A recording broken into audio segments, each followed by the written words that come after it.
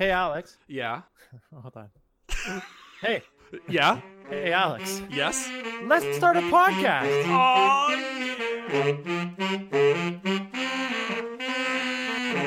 I know that a lot of musicians, like Avril Lavigne, got a lot of props from like hardcore musicians at one point. oh God. Because she was at the Much Music Video Awards and she started singing Yeah. and she just ripped her earpieces out and fucking rocked it. Ooh. Okay. And they were all like, "Oh my God, she could do it!" And she was like, "Yeah, the earpiece was giving me the wrong information, so fuck the earpiece. I know There what you I go. sound like." Man, Avril Skater Boy Lavigne. God, that reminds me of this. There's this very famous, top 10 fighting. She's big on TikTok right now, by the way. Really? One of her songs is a big track on TikTok. Oh my God, yo. There was a couple people that made that pivot. I think I might have mentioned this before already, but Jack Black just like crushed it with his new, like he just became a streamer and his personality's perfect for it. Like, oh my God. Yeah. He is. There's no doubt. He just, his recent video was just him shirtless in like bicycle shorts doing stretches on a half pipe in his backyard. And then he went to play Red Dead Redemption and it's got like 5 million views. Did you see he did this whole thing where he was like, "I do want to hire a personal trainer. Let's be real. I've got money. So here's the deal. I want you to make me look ripped, but don't you fucking tell me what to eat. I'm going to take care of that part." He's like, I don't want to give up a single thing. I want all the groceries in one bag, but I don't want it to be heavy. Like, yeah, he was basically like, "I want to know if it's possible. Oh my God. I'm willing to pay for it." Literally, you can't. No, well, okay, hold on. You can. Yo, all right. No, you can't. And fight me, because here's why really fucking hard. It is. You cannot. And here's my thesis statement with that. Oh God, is it like John DeLauer? There's this video on YouTube, and my thesis statement's a video on YouTube. I saw a video. Basically, two people beside each other, and one dude was doing like high intensity interval sprints on a treadmill and just like crushing it. And it's like, okay, calories burned over time. And he had a little counter. Beside him was his training partner just shoveling Ben and Jerry's ice cream as fast as he could. And they actually had the calories burned, calories consumed counter. And there's no way. It's like Super Saiyan 3 Goku versus like Raditz. You cannot ever beat the ice cream turn up intake. The heat in your house or turn on the air conditioning all the time. Yo, that you could be raises your Manny base rate. Pacquiao, sweatsuit. Okay. You could be doing what you want. You cannot beat the chicken Wear fingers. a garbage bag all the time. You could do In both. your freezing cold house. I suppose you could. What else? Wear lead weights on your arms and legs. Like, you'll be fine. I will. You know what, Jason? I will acquiesce to this. If you were doing like trenbolone and clenbuterol, and you're just like mainlining stimulants, I didn't even think about stimulants and like laxatives and shit. Like, if you're just shitting real ice cream, like if you're shitting like a soft serve, like it doesn't even go through your body, then okay, you can eat what you want, and then I also think that you would have hated knowing me in high school because I was like this scrawny, 135-pound, tall-ass dude who fucking ate McDonald's for lunch every day and had a six-pack. And like, I get that Jack Black is not in high school, but yeah. Well, I mean, I was like a Sasquatch in high school, so it's all good. Some people have the genes. Like, it is what it is. I say this to you with full, like, complete authority. I looked older at 14 than I do now. Like, I literally looked like a 45-year-old man at 14. And that's why people were calling me sir when I was like 14, 15. Oh my God. The things I got up to. Oh, yeah. I did not look old at 14. I mean, again, it's genetics. It's lifestyle choices. I mean, haircut. No beard, acne everywhere. What kind of hair? Well, I had back knee, so that's a whole I different used to story. do the middle part, the Berry Boy, like dead center middle part. See, I've got the my widow's. head is fucking enormous. It just doesn't work.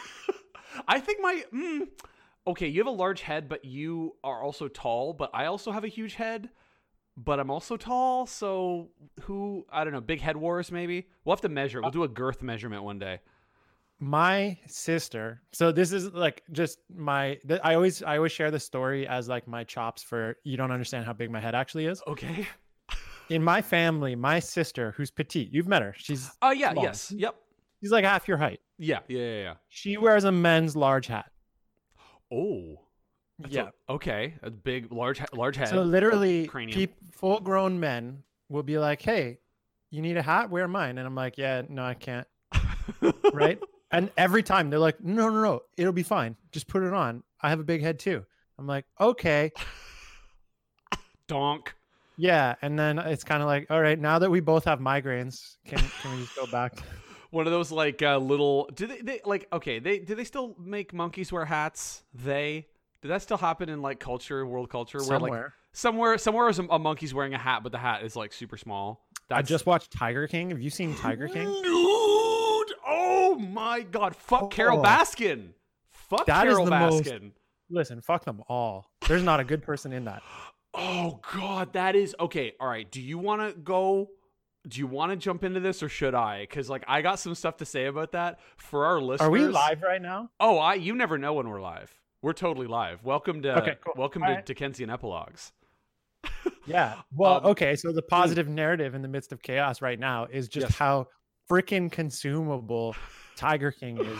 All right, go. Dude, tell me your stuff. Okay, so for a preface here for our listeners, Tiger King just dropped on Netflix. No. Okay, I'm going to preface this. Are you prefacing? All right. Here's the preface. If you haven't seen it yet, hit pause. Go watch it, because once you start, you'll just finish that before you come back anyway. Go.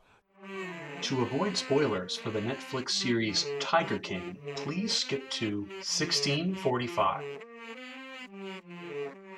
Yeah, okay, Tiger King, and it was funny because I was texting my girlfriend and she's like on her WhatsApp group and she's like, Alex, how do I describe Tiger King? And I'm like, it is Trailer Park Boys meets Hunter Thompson-esque insanity dialed up to 11, but it's real life. Like, this is the most Stranger Than Fiction scenario. It basically follows this group of American exotic animal dealers and their tertiary personalities, and just how it is just this magnet for the weirdest, most fucked up people. Have you ever seen Wild Wild Country, Jason? No. That covers this sort of like cult aspect. I don't know how spoilery you want to get, but you know, there's this guy. He's the Tiger King. His name's Joe Exotic. He like farms tigers for a living. He's in this feud with this other woman who's like this wildlife virtue signaling crazy bitch, but she's also has these like skeletons, literal skeletons in the closet. She actually owns the Big Cat Rescue, and she's like famous for trying to stop exotic animal trade in the US. But all of the exotic animal traders are like, she's just stealing our animals and starting her own zoo. And basically that's true. Yes. Yeah. She's like this millionaire. And she's like, oh, these guys are all exploiting their staff. They're exploiting these animals. And then you find out she doesn't have staff. She just has volunteers. Yeah. And they're there on Christmas feeding her big cats. Doc Antle is the Mugatu of fucking real life. He is like half Mugatu and half like religious cult leader. He like, and for our listeners who have clearly watched the series because we forced you to, he like, I don't know about you, Jason, but like when you look at him, and I was listening to another podcast about this that put it very succinctly, the editing and the way it's done through the documentarian style, you get to see the mask come off with so many of these people, because Doc Antle runs this tiger compound. Like, this needs to win awards. Dude, he's got this fucking harem of women. He changes all their names. He's got this weird like virgin complex. So he's like fucking like 5 women and like picking up fake names for them, like Mara and like Askun. It's right out of.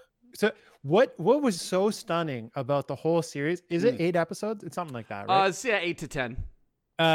It starts off so nicely. They just introduce these zookeeper. You get kind of interested in like the kooky personalities, and then they hit you with like, boom, one of them's in jail right now. Yeah. And, oh my God. Yeah. Like talking about, oh crap, I lost my train of thought there. Damn COVID. Oh, he's got the COVID. Well, let me wait, hold on. So the guy was sick. He had all these twisted. Oh, and they've got the girl who came out of his harem, and she's describing how it all goes down. And she's like, yeah, you start working there, you're innocent, it's fun, because he hits you with like a pet tiger, and he tells you like, oh, the baby tiger loves you, and then he wants to sleep with you, and you don't want to sleep with him. So anyway, I boned him. And then you're going to get breast implants against your will, and we just had it organized, and now you're getting breast implants, and we're going to change your name, and you can't leave the compound, and you're working 18 hours a day. Yeah. Oh my God. That episode, the one where they go through that, is 100% a documentary about a cult. But the one before that is a documentary about like a strange industry feud. And the episode after that is about how this chick might have murdered her previous husband and fed her to fucking tigers. And then he runs for the presidency. Like every episode, it felt like they were wrapping the series up, and then they just hit you with another tweet. Man, I was talking to I watched it with my girlfriend, and again, we binged it because like, what are you gonna do? We're in quarantine, you know, the situation being as it is. I imagined it again, it's done so well as a drama because how the information is doled out to you. Initially, you're looking at like Carol Baskin and Joe Exotic, and you're like, ugh, Joe Exotic's such a jerk asshole, and he's like, forcing these straight men into these his erotic relationships so he can like pay for their lifestyle and like shower them with like guns and weed.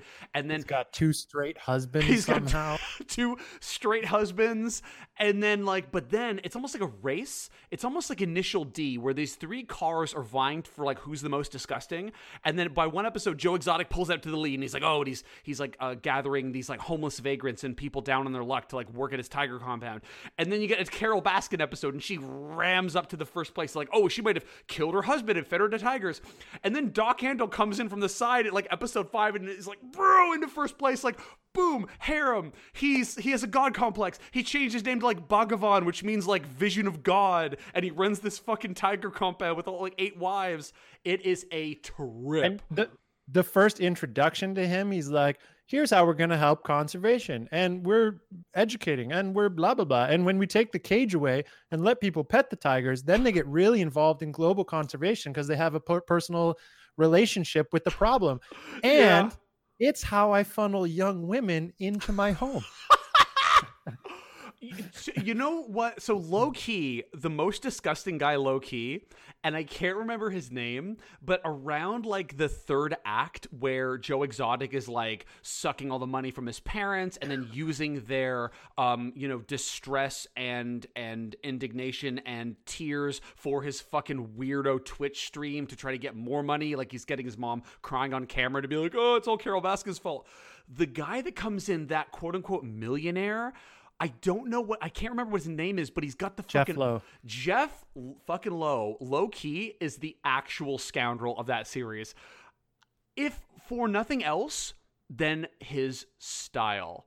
Jason, he is the most poorly dressed human being I've ever seen in my life. It's like a 50-year-old man, and he's got a fucking like Oakley hat and a bandana and like, and his swinger wife. Oh my God. And the jungle bus, and they're like putting tigers in like suitcases. Oh my God. Like that was actually a bit disturbing to me, where the tigers were just like being put in suitcases to go up to Las Vegas hotel rooms. And then like his swinger wife gets pregnant, so he hires a hotter nanny. Oh God, yeah, and he's looking through, he's like scrolling with his wife like, oh, if you have a nanny, you might as well have somebody good to look at. Yeah, like... I mean, you never know what's going on behind the scenes, but nope. The documentary portrays it as just like there's no interest left in his wife. Oh, it is hard to watch. Yeah. Now, I will say the one trigger warning, there is a huge mental health trigger in there. Massive. There. Yep. That was the most shocking scene. I don't even want to like really talk about it too much. No, I hear you. I know what you're talking about. They did that. Bruh. And the footage, the CCTV footage, that shot... Again, stranger than fiction. You can't write that. When he was describing it, I was ready for the fact that it happened. Yeah. But I was not computing that the CCTV footage that they were showing was actually the moment he was describing. Yes. And then there's the flash. Yes. Yeah, it's I was wondering what, because this is, and again, like, not the most positive material to be watching. Like, I was like episode 7, episode 8, and I'm kind of like, ugh, like these people are just so vile, they're so disgusting. And I was wondering, like, what is the through line here? Like, what is the thing that is attracting everybody to this weird lifestyle? And then it hit me, I'm like, oh right, breaking the law. Criminally exploiting exotic animals. Right. That's why everybody in this story just seems to be a complete fucking asshole. Yeah. I mean, I guess it takes a certain kind of person to want to breed a tiger.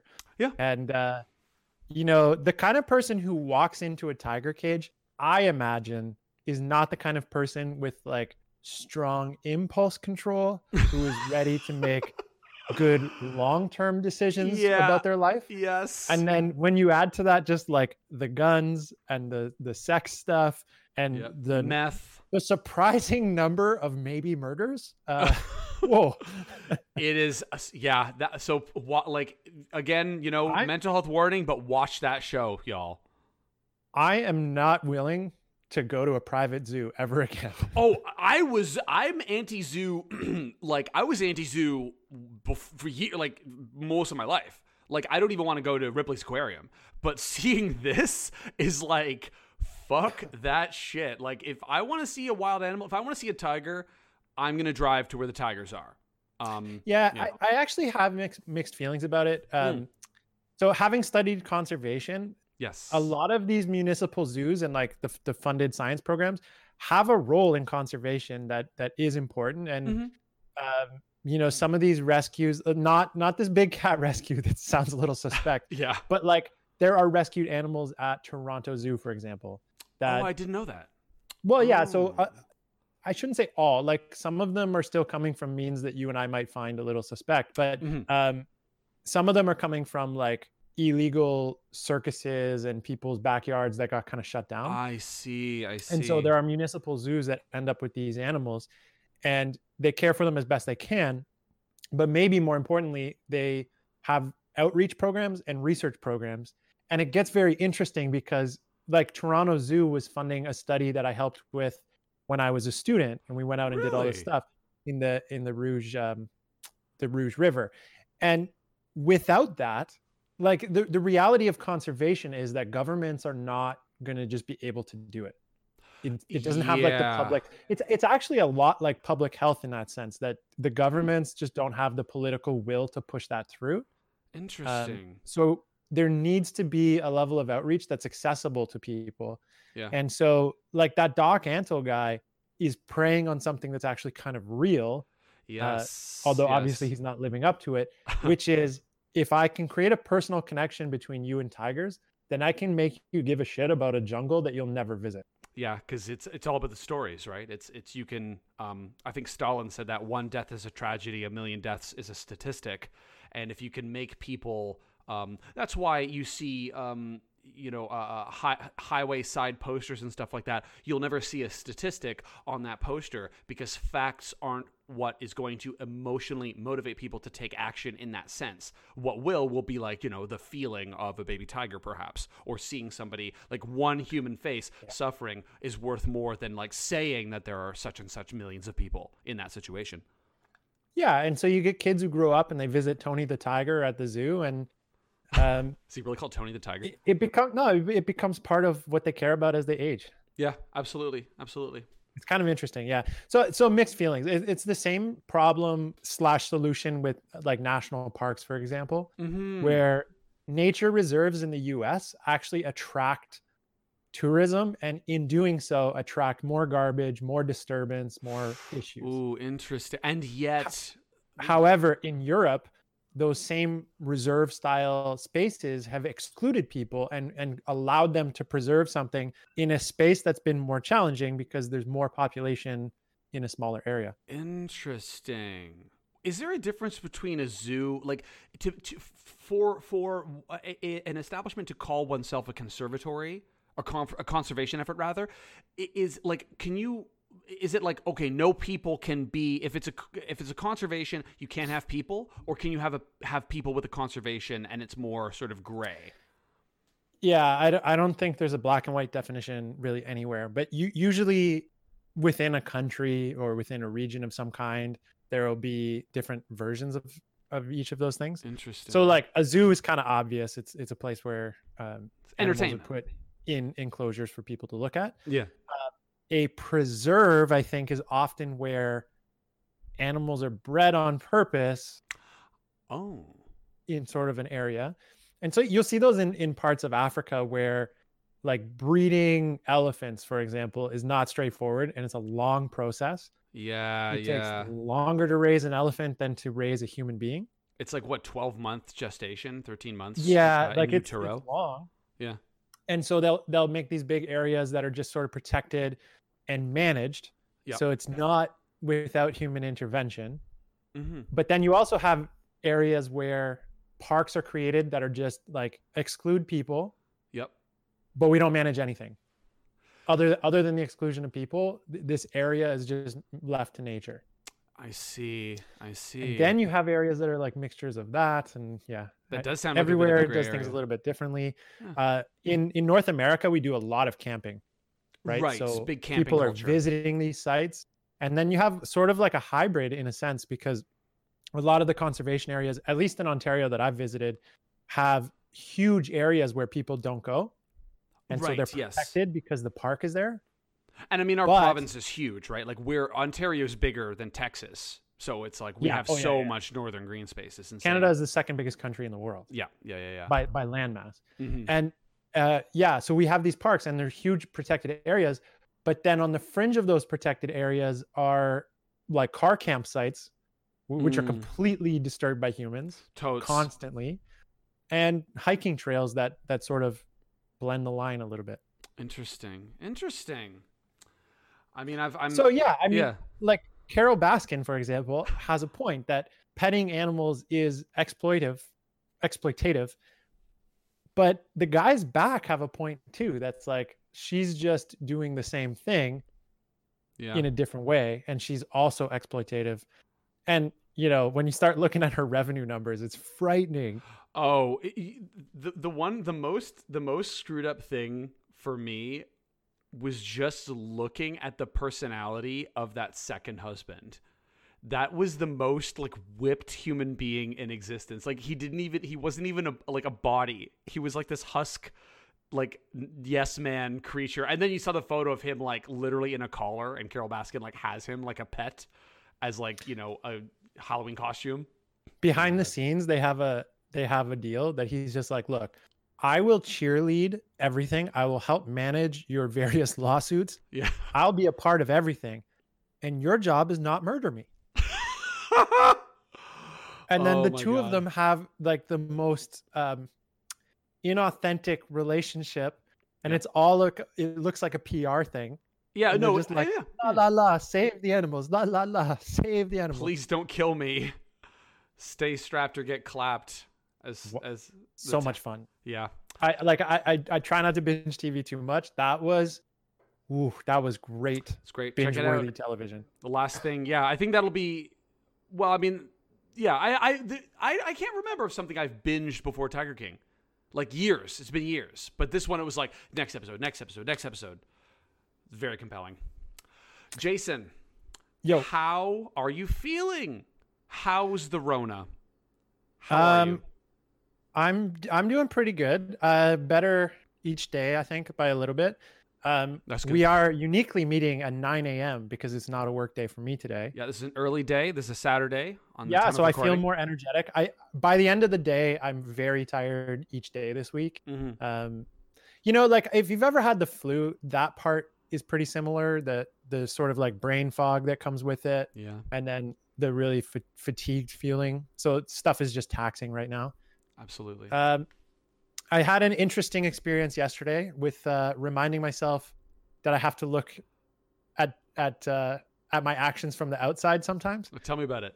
So I have coronavirus. Yeah, he's got the COVID. Did we get anything, sidebar? Confirmation? So I don't have test results yet. I've done the test. Yep. That was our previous episode. We talked about that. Yeah, we'll definitely get some update eventually. Mm-hmm. So I'm considered a suspected case. Oh boy. by community transmission. So, Ugh. As opposed to travel, those are the two things that. Okay. Right. Somebody in the community. I put on my Facebook last night. The family was sort of like playing games and stuff. I was too tired, so I went downstairs to finish Tiger King, and I put on Facebook just, hey guys, looks like I most likely have COVID-19. Doing well. Can I ask, or does anyone have any questions that they'd like to ask? And my thinking, because I was sort of being myopic and maybe narcissistic, was like, everyone wants to know the inside of the process. Yeah, position everyone of authority. Wants to see where the sausage is made, all that kind of stuff. What I actually triggered was like a wave of sympathy. Oh no. And some concern. And I forgot like really dumb little forgetful things. Like I hadn't notified some members of my family. So we had cousins like reaching out frantically, like, is everyone okay? Yeah. Blah, blah, blah, blah, blah. Some really nice stuff, like shout out to Nick Capo, who is offering to drive me food. That's great. Pat F checked in on me from far away. So very, very cool. That stuff was good. I think I triggered a little panic, which was interesting. Yeah. I hadn't been thinking about the fact that from my perspective, I was on day 5 of COVID, understanding that it's basically going to be minor for me, period. Yes. And that's the perspective perhaps engendered either by media or people's own influences or their own fears, maybe imagining you, strapped up to a ventilator, at death's door kind of thing. I didn't even think about the fact. So we mentioned in the last episode that if I didn't have a baby, I wouldn't get tested. Right. Yes. They only tested me because I have a baby at home. And I think that it's basically a doctor who doesn't want it on his conscience. So he made an exception for me, essentially. Yeah. Most people at my level of illness are unreported. And that means that when we're looking at the news and the numbers and the stats, we don't really have a concept of how common and how commonly not so dramatic. Yeah. how normal, undramatic. How humdrum. Right. Could be. And again, like, even though the death rate might be higher than a normal flu, it's low in general, but we're looking at death numbers every day. And we're looking at the big scary map of red countries and everybody with their own opinions. New York City and Italy and areas that are already overwhelmed. And we're not one of those areas yet, thank goodness. And masks are scary. We will be. Like, that's why Halloween is the way it is. Like, people walking around with face masks freaks people out. Yeah. So anyway, I didn't really think that through and caused a little wave of panic. So, oh boy. Anyway, I'm doing great. Well, anyone who listens to this episode can clearly hear no Darth Vader respirating beeping or anything like that. Yeah, I mean, I'm certainly coughing a lot, and I've heard that one of the issues that some people have is like a lot of scarring on the inside of your lungs. It's like really irritating. Yeah. And I can definitely feel when I take deep breaths, like the wetness. It tickles. Like there's a real irritation there. Yeah. And that seems to be the source of the coughing. One of the quickest regenerative tissues are in your lungs for people who are concerned about any kind of lasting damage in that capacity. Was it the vacuoles? Not the areola, that's a different thing. But that's a different thing. That's a different thing entirely. But your liver, your eye tissue, the aqueous humor, and your lungs. So for people who perhaps are currently have COVID-19 and are listening right now and thinking there might be any sort of lasting damage, I would posit that to be very, very unlikely. There's a bunch of doctors that disagree with you, but boy. But I got the microphone though. Yeah, I think again, it's always going to come back to the younger you are, the more likely to recover, and the fewer risk factors you have, the more likely you are to recover. So that's a good point. I think people who should be especially careful are anyone who smokes or vapes. Yes. Because in both cases, and I know everyone wants to say that vaping is safer than smoking, and it probably is, but like walking in front of a car is safer than walking in front of a bus.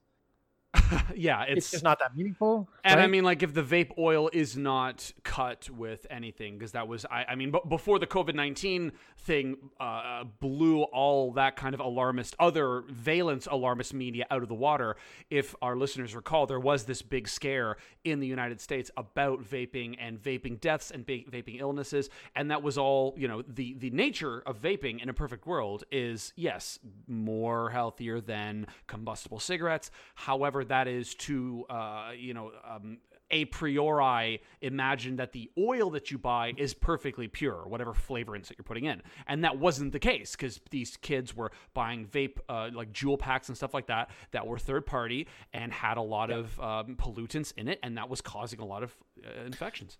And even the pure ones. I mean, there's a higher rate of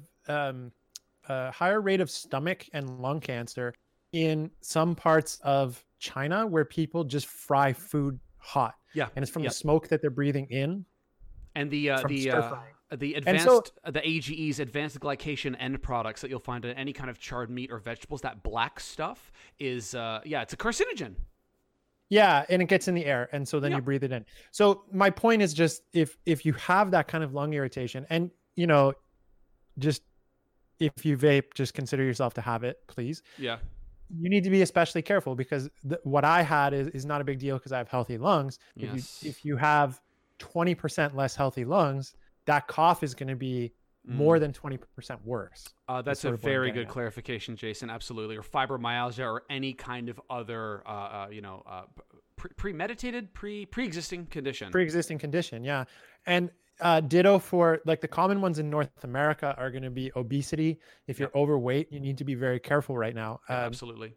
Age is a big one. You can't do much about it, but be careful of the aging people around you. Yep. And I saw this interesting thing actually from Czechoslovakia. Oh, tell me about that. Czech Republic? The Czech Republic. I don't remember. Yeah, Czech Republic is the contemporary country, right? They are the Mandalorians of the world. I have a Czech colleague who is apparently, he told me, and this is second fact from just hearsay, but like 80% of the world's guns are made in the Czech Republic, or like gun technology in the Czech Republic is massive, and they're like massive gun. It's like a gun nuts fantasy. So I think Mandalorian when I think Czech Republic. Interesting. Among European nations right now, they are uniquely protected from coronavirus. They've done a good job of mitigating and a good job of containing. That's great.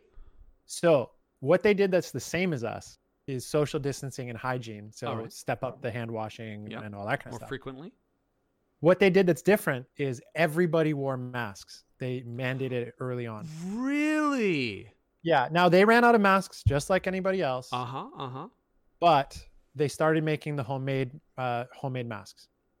At the time of this recording, the United States has just suggested from a federal level that certain high-risk areas, the individual citizenry consider wearing non-medical masks, so like bandanas and towels and stuff like that. And so this is something that the Czech Republic did very early on then, before the curve spiked?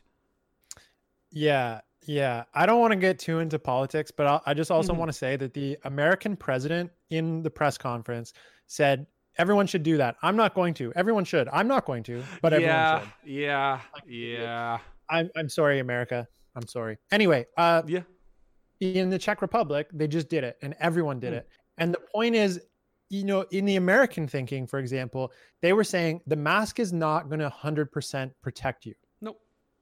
It minimally protects you from the way that the illness will get into your body, and that has some truth to it. Well, I mean, our health representative in Canada suggested that one of the biggest deterrents that was involved with mask wearing is it would deter the individual from touching their own face or like the mucous membrane in their eye. So, I mean, like there's that. Also, inhaling. So wait, that's a big reason to wear the mask? Yes, it prevents somebody from touching their own face simply because there's a mask in the way, and it primes your psychology, I would surmise, to just be more aware of that. That's true, but also where masks destroy viral transmission, like just cut it right out. is it prevents you from spreading to other people. Yes. Very significantly. So yes. like, yeah, it doesn't prevent transmission in as effectively as some other means. Yep. Fair enough. Like, people are not sneezing into each other's mouths. They're sneezing onto a surface, yada, yada, yada. Unless you go to those really weird parties. Yeah. They prevent you from transmitting the disease outward, which is a huge problem because this disease spreads asymptomatically, which we saw in my case, presumably. Which means to our listeners that to be asymptomatic means to be without symptoms. It doesn't mean that you don't have the virus. What that means is occasionally, in many cases actually, if you inhale the viral particles, which are a virus particle is extremely small. It's smaller than your human cells. It's smaller than bacteria. It is just super nano, infinitesimally small. It will reside in your throat, in your nasopharynx, and your throat and nose. But you will be asymptomatic, which means you are not going to feel sick and you're not going to look sick. But if you're breathing out, those virus particles are going to be breathing out onto high traffic touch surfaces, lingering in the air. So, and this, again, Jason, ties perfectly into our theme that we were talking about from last episode of the crux, the power, the personal power of being able to stop this thing in its tracks instead of feeling so powerless. By wearing a mask, even if you feel like you're being sick, or if you're in a high traffic area, you are making a difference by potentially not spreading that to other people being asymptomatic. I think what I learned watching that video, because they were pointing out the reason they've had success with that in the Czech Republic is because everybody adopted. So when I wear it and you wear it, I protect you while you protect me. Yes. I don't protect me. You protect me. And let's put a pin on that, Jason. You, by wearing a mask, what Jason just said, by wearing a mask, if you feel like you're asymptomatic or not, or if you're just in a high traffic area, and again, the situation is developing. Every week, every day, there's new things, there's different things. Perhaps in the previous weeks and months, it developed way faster. We had to make changes much more rapidly.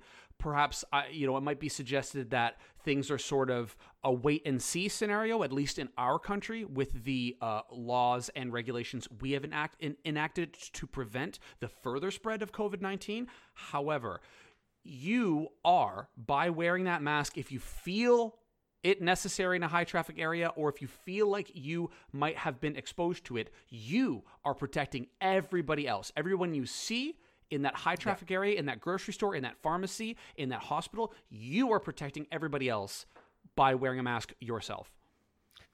And I think that we kind of ended up conceiving of public health in the wrong way. And experts had sort of warned of this to an extent, but right now, politically, at least in North America, collectivism is sort of a bad word. Like it's seen as it's a 4-letter word. Yeah, if you want to talk about collectivism, you must mean communist Russia. Okay, comrade, whatever. Yeah, or like Huxley or Orwell or this dystopian nightmare, no freedom, that kind of thing. But the reality of public health is clearly, I don't think we can really ignore, is that it's a series of collective issues that we can't incentivize locally. Like, I don't know. I don't really know the answer. I was listening to a thing this morning that said $1 billion of research dedicated to a game-changing influenza vaccine would yield results within 10 years. That's the reality of the science. Yeah. But the world organizations are basically dedicating $100 million to it. And then the rest of the billion is just spread out in like sporadic flu stuff locally around the world. And there's no sort of cohesive effort to deal with that. And I guess what I hope, the narrative that emerges out of this pandemic is that cooperation in advance could have led to a much different outcome. And maybe there's an opportunity here to sort of unite around the world on that. I don't know what it even looks like. I recognize that it's complicated. But that's a utopian ideal that we might have to start looking at. I'm not a political scientist, Jason. I'm not even a regular scientist. But I do have a microphone and I do have opinions. When we talk about the idea of freedom, because a lot of this word and this concept is tied up with talking about collectivism and working as a group and working as a team, there is an important distinction to be made. And one is the difference between freedom from and freedom to. Freedom from things is usually the calling card of somebody who's like desperately afraid of intercession from an outside body, right? Could be the government, could be religious, could be nationalistic. It's like, okay, the government is telling me what to do. These outside forces, these groups are telling me what to do. I need freedom from that. So what am I going to do? I'm going to cut myself off from the grid. I'm going to get my own, stuff. I'm going to get my farm. I'm going to get I'm going to protect my stuff, my home, my family. I have freedom from the taxman, etc. I'm a libertarian. Call it what you want, right? Don't tread on me. I got my stuff. Fuck you. I got mine, right? It can become that. It can become that. I'm not saying that's wrong in itself, because we all want our personal freedom. Freedom from tyranny, yes. Freedom from persecution, yes. But there is also the distinction of freedom to.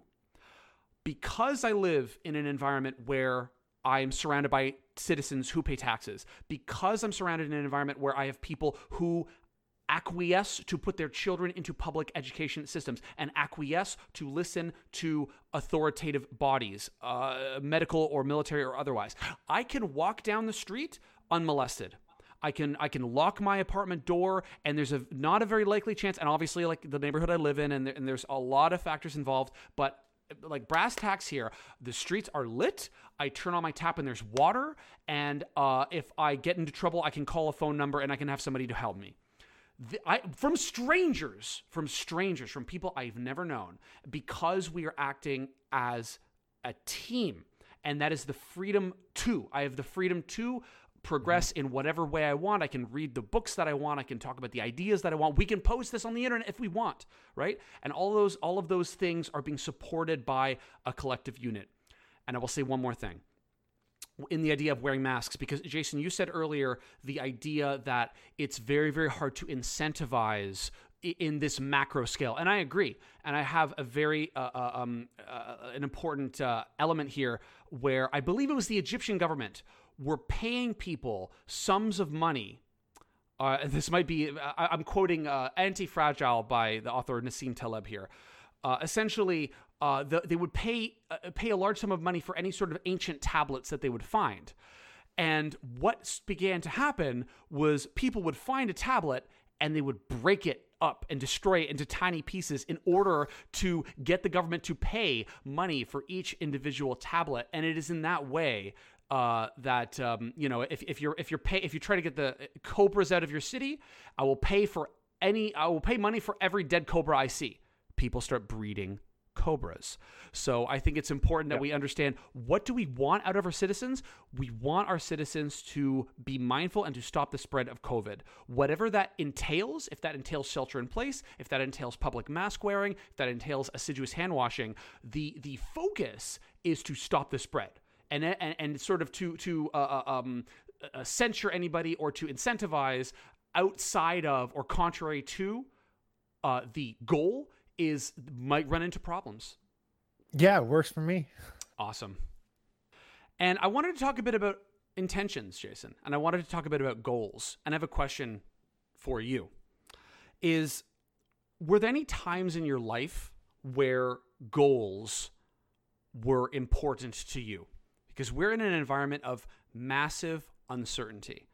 We don't know what's going to happen next. We don't know if our government's going to force us to wear masks, or like in other governments or in other countries, stop people from going outside.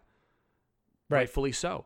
So again, from our previous episode, we were talking about that circle of control and that circle of concern, and making sure that that circle of concern doesn't get too big, while your circle of control is sort of getting smaller and smaller and controlling less and less in your life.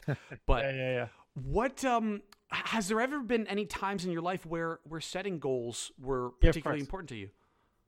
So I've actually been moving kind of away from goals, and I'll tell me about that. And it's not that I don't have any. However, I found when I was more goal oriented, one problem that I had is that goals are always time bound by nature. And if your goal is longer than a certain time frame, it's downright difficult to conceive. You could have some 15-year goals on things that take 15 years, like buying a house, maybe. Yeah. Something like that. Becoming CEO of a company. These things take time, I guess. Yeah. However, most of the time I found that goals were relatively little utility to the point in my life where I am right now. As a young person coming out of school, I was used to 4 months at a time, one semester. Yes. And so goals became the natural bridge between my professional life and my academic life. Trying to navigate the realities of work life. Where I am now, that's not so useful to me. Like setting a 6 month, in 6 months, I want to be blah, blah, blah. Yep. I do them because they help me at work, and I do them because they help me at home, but they're really not the main part of my system right now. Good stuff.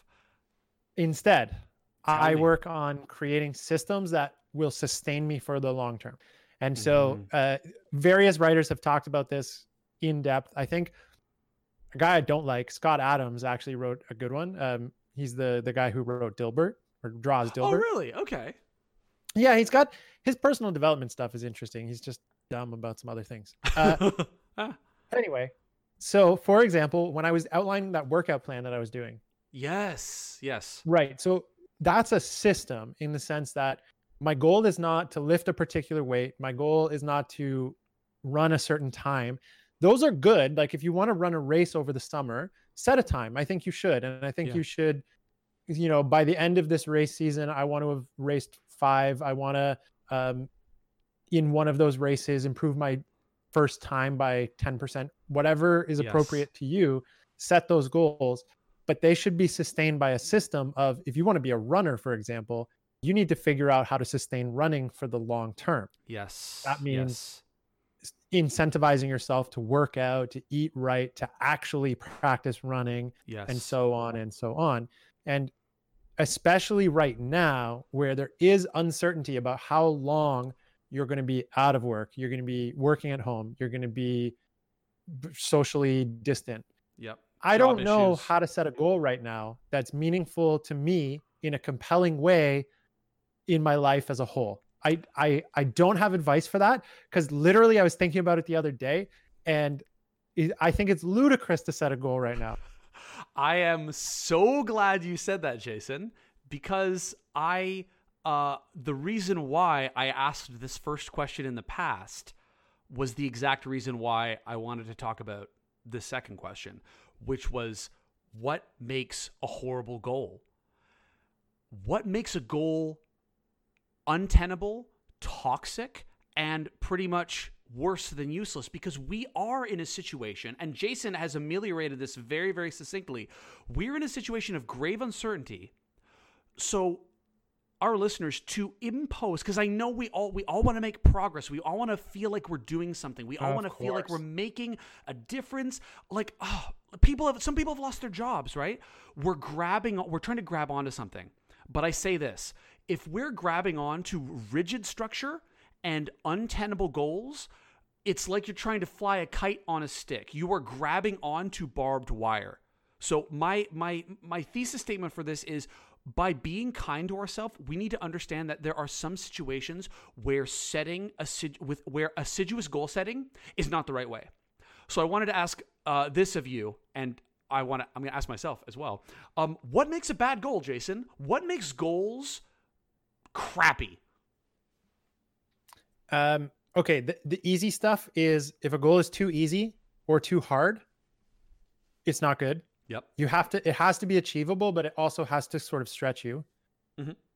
And if the time frame is too short to be meaningful or too long to be meaningful, then I think but the main thing for me with a goal being good or bad is an emotional intelligence point. And that is, if the goal compels me forward, like if it's a goal that will pull me to stretch myself, Yes. then it is a useful goal. And like good, bad, whatever. The question is the goal useful to you? That's what you're trying to do. You're trying to have some outcome, right? Yeah. So for example, right now for me in the pandemic, I would love to spend time learning music again. It's been a long time since I had any practice. Yes.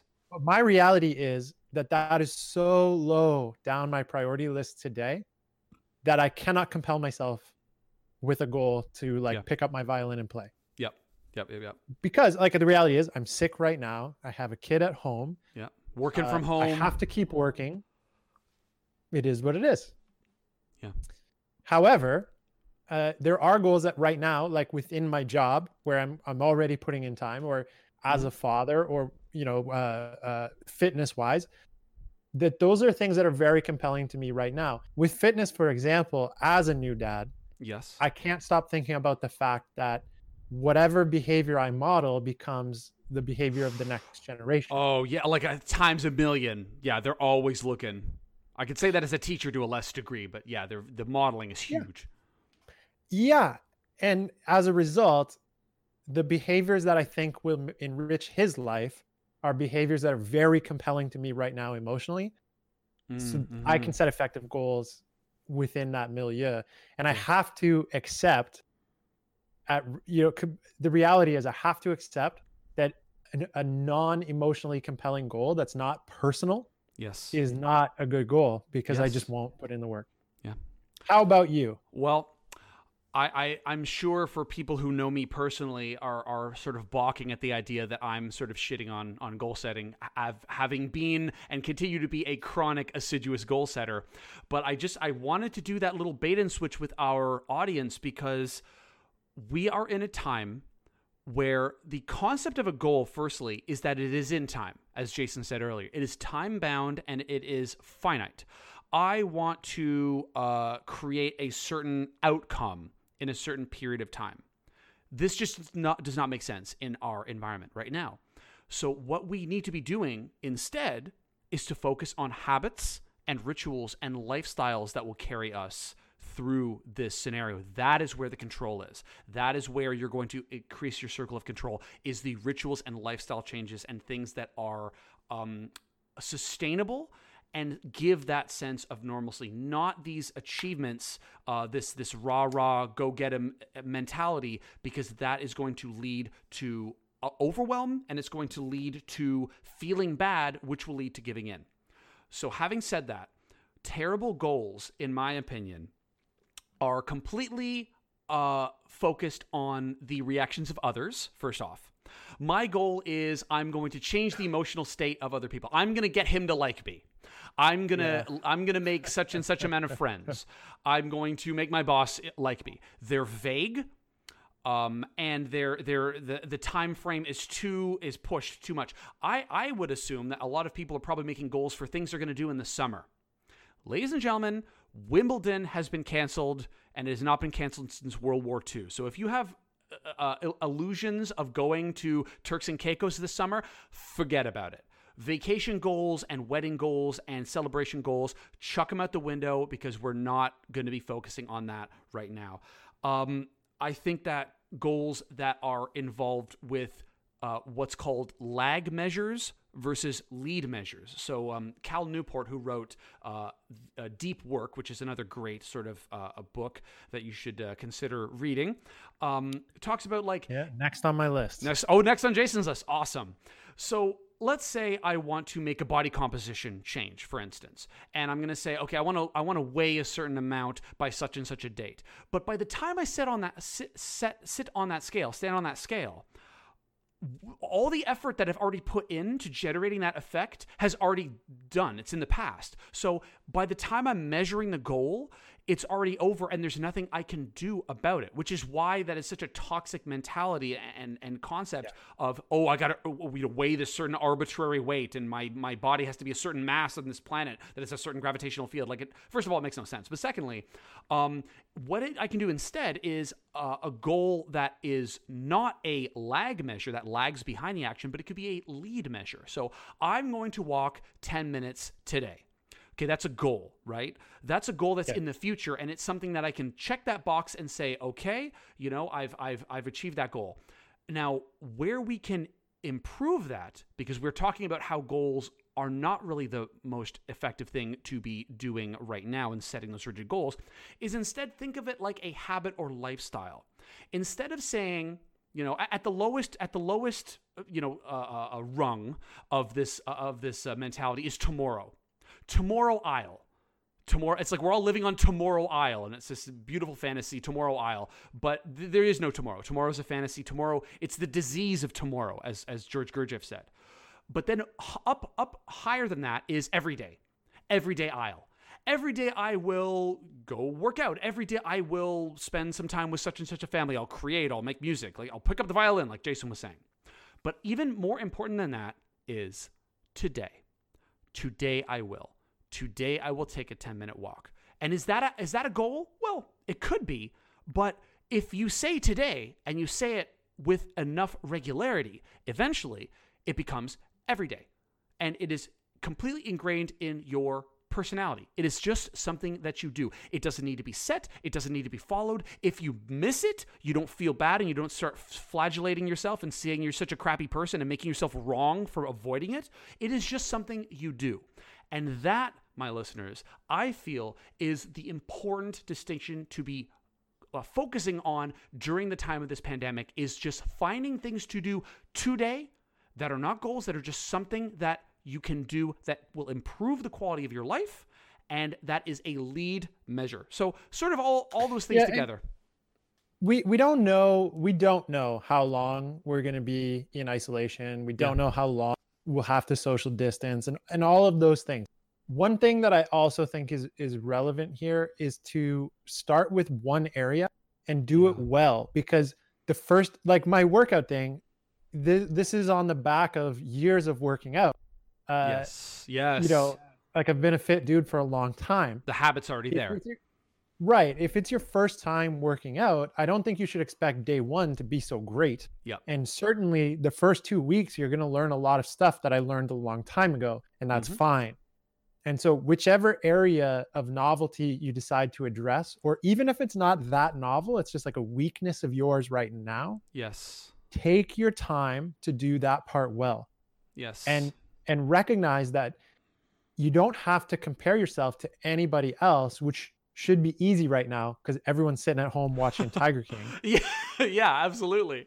Yeah. So grab that one area, do it well today. Yeah. And then tomorrow, do that thing well today. And 100%. Once you've done that for a couple months, and people always balk when I tell them to do it for a couple months. They're like, yeah, okay, fine. By the end of April, I'm talking coming into the summer, mid to end of June, start looking at adding on a second layer that's either a more in-depth exploration of what you're doing or an exploration of another area. But you don't have to rush these things. And just to give you an example, my wife and I did a hike in the Grand Canyon. It's 4 days. You start on one rim, you hike all the way down to the Colorado River, and you hike all the way back up the side of the Grand Canyon. Wow. And in addition to our already, fitness routine, we stepped up for about 8 months. And that whole time you're uncertain. Like I've never climbed a Grand Canyon before. I just don't know what I'm getting into. And the only reason that I know it worked was because 8 months after I started the effort, on day 4 of the hike, Brandy and I hit the top rim of the Grand Canyon and realized that we were not ready to stop, but everyone around us was half dead. Oh my. That's the only reason that I knew. And that's the sort of time frame that it took to go from being just a fit guy to being a guy who could climb the Grand Canyon like twice or 3 times in a row. And the woman who was our guide, she does this every day. Oh my. And so, yeah. But it's just walking. It's just walking with a backpack on. Yeah. But as a result, she can walk the whole 4-day trek in 1 day, 12 hours. Oh my God. But yeah, but how did he get there? How did she get there, right? She got there because she hikes the canyon 250 days out of every year. There you go. There you go. Oh, I just inhaled some water. No worries. So anyway, I kind of want to say that time frame thing because I think I see a lot of my friends rush things, and so Alex brought up the weight loss. Weight loss is a nice benefit of having a good fitness system, and so Thank you for saying that. That is the side effect of lifestyle. Please continue. Yeah, well, I mean that's the whole thing. So people who people who tend to fail to lose weight multiple times are focused on losing weight rather than building a healthy base for their activities of their life. Yeah. Which will then support them looking and feeling better for 5, 10, 15 years, a whole lifetime. Yes, it is always important, as Jason said, and to build off of what he just said, the goal or the lifestyle habit, it's not about the goal. It's never about the goal. It's about the person you're going to become. I'm going to cut you off. Oh, cut me off. I actually think, so when Alex and I met, he was a much different person. And I watched you lose 100 pounds, gain back some amount 60 to 70 of them. Yeah. Yo-yo for a while and then level out into a pretty healthy guy. So what was a big moment of realization for you, or like not a moment, but like a realization for you that helped you move from the individual goals that were clearly losing their success over time to like leveling out and becoming generally healthy, and by the way, much healthier and better looking than you were as your own baseline? I received that. I appreciate that a lot, Jason. I had to change on the inside. I had to change. It had nothing to do with my body or my physical appearance, my embodiment. What had to change? My mind, my mindset, my perspective, all of my goal setting, all of that zealous work was out of lack. I fundamentally believed that I was not enough, that I didn't deserve love from other people. I didn't deserve to love myself. I was simply not enough to be alive in this world. And I hated me. I hated looking at myself. I didn't look at myself when I had a shower. It was and what is ironic in that, Jason, and for our listeners, is at that moment, I was the thinnest, I was the lightest I was ever in my life.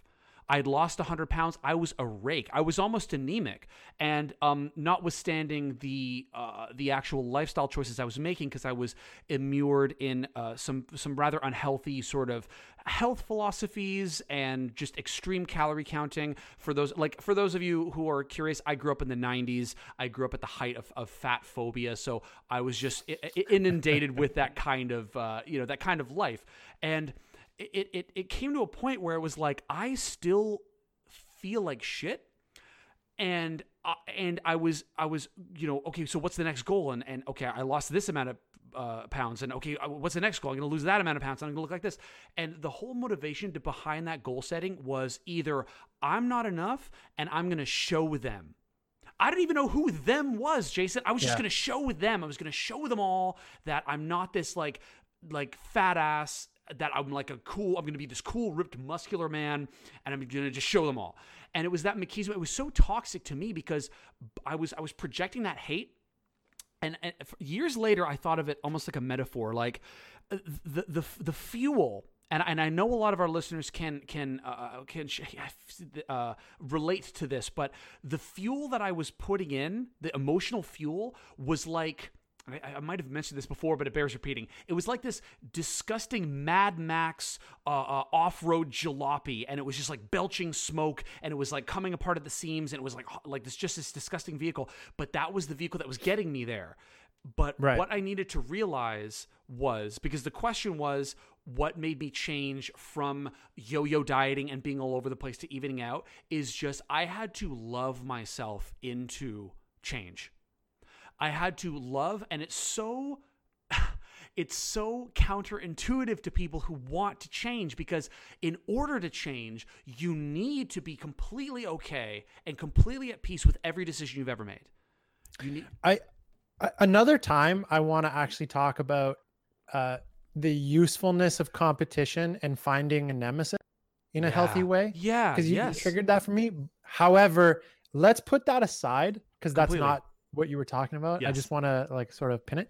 I want to ask you though. So it is counterintuitive to say I have to go from hating myself to loving myself to make a change, especially when you might be thinking, I hate myself because I'm not whatever my goal is. Yes. So I want to see if we can get specific and practical about like, absolutely, what was like one thing that helped you develop into this new mentality that pulled you forward instead of drove you with a smoky belching machine.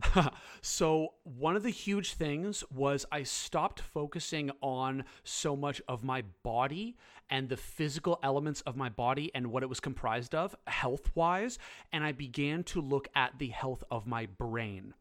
I started listening to a podcast years ago called the Model Health Podcast with Sean Stevenson. At the time of this recording, it's about 400 and odd episodes. That changed my life. I read his book, Sleep Smarter, also changed my life. I started to focus on, rather than, how can I deprive my body of calories and force energy out of my body through chronic cardio and stuff like that. And I just started to focus on my brain. So what does that look like? Well, I started to really, really focus on my sleep because I was getting up early. I was getting up at 5 a.m. to run for 45 minutes. I was on 6 hours of sleep. I was doing that chronically.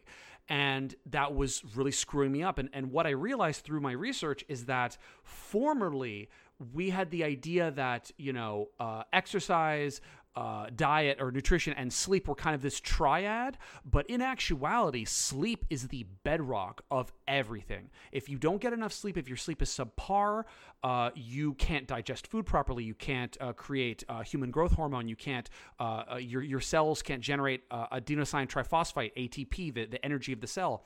So practically, I got some blackout curtains, one. Very, very important. You can shine light on the back of your knee and it still releases cortisol. I put in. Those are okay.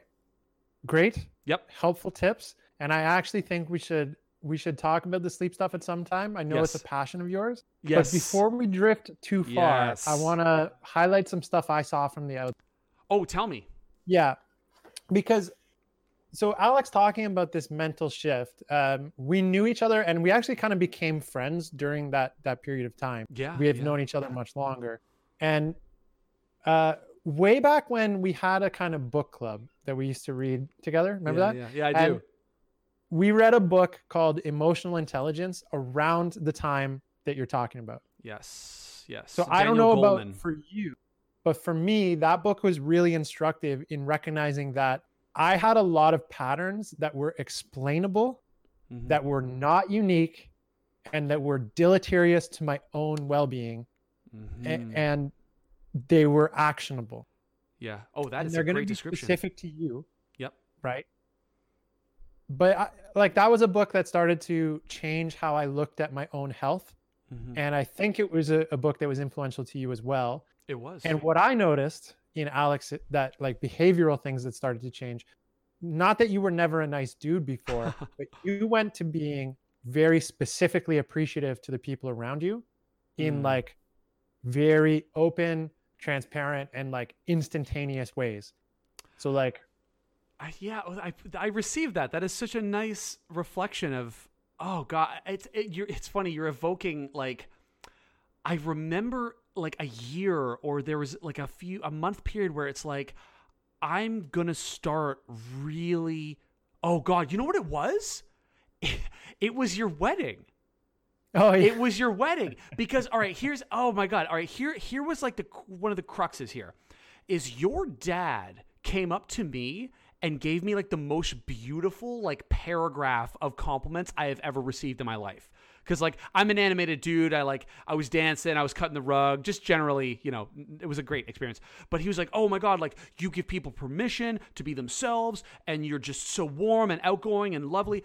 And I thought to myself, okay, because formerly to that, I was really difficult. I couldn't take a compliment. It was very hard for me to take a compliment. So I was like, okay, this is clearly, my science brain turned on and I was like, okay, this outward understanding and observation of my behavior is factual because it came from somebody else. So I'm just going to write that down. And then how it came to be is I started to write down every nice thing that anyone has ever said to me. And this, when did you get married? Like 2013. Okay, so like the 8-9 years at the time of this recording, I literally, my microphone right now, Jason, is perched atop this mason jar that's like 5 liters, and it is filled to bursting with nothing but compliments I've received. Nice. Whether it's a card or something I've written down, it's from all my jobs, and I just started to read those back to myself, and I started to affirm those in myself. I was like, yes, I am creative. I am loving. And it's hard to hate yourself when everybody tells you not. It is. It can happen, but I forced the good into me. I like pushed it into my brain through that practice. Out of curiosity, this is going to be a distraction for a second. Do you hear the baby screeching in the background? I do not. Oh, cool. Okay, so I have a good enough mic. My baby is just having the time of his life in the next room. Oh, bro. He's 3 months old, and they learn how to not really talk, but use their mouth. And so they'll just wake up and practice stuff that they learned. So he'll flail around and be like, "Bleh, bleh, bleh." And it sounds like he's crying. And then you look at him, he's got this huge grin on his face. It's pretty cool. Oh my God. Yeah. So the story that Alex is talking about, it's kind of interesting. I was among the first of my friends and even family to get married, not the very first. Mm-hmm. And as a result, we didn't have a ton of money, and we had a pretty modest wedding reception, but the place was, as a result, unbelievable because we found this little cheap greenhouse that does wedding banquets. It was so fun. And their capacity is somewhat limited, but it's this beautiful, constantly green. There's plants that are permanent everywhere. And they light the whole dance floor with Christmas lights. And it's like this really immersive place to be. It takes you right out of the daily hustle and bustle. That's what I found. Yeah. We were all there for a wedding. We were all having a really great time. And then people just started spontaneously being really, really nice to each other. And you can almost trace it back to my dad. Oh, I would give him 100%. He was the initiator. He was the prime mover on that. So he said at one point he looked around and he realized that weddings are these monumental moments in someone's life that are really hard to acknowledge. And so he decided to he was like, this could be the last time that I see a lot of Jason's friends because they're going to start drifting further and further apart. Mm-hmm. They're going to be less and less tied to coming to my house specifically.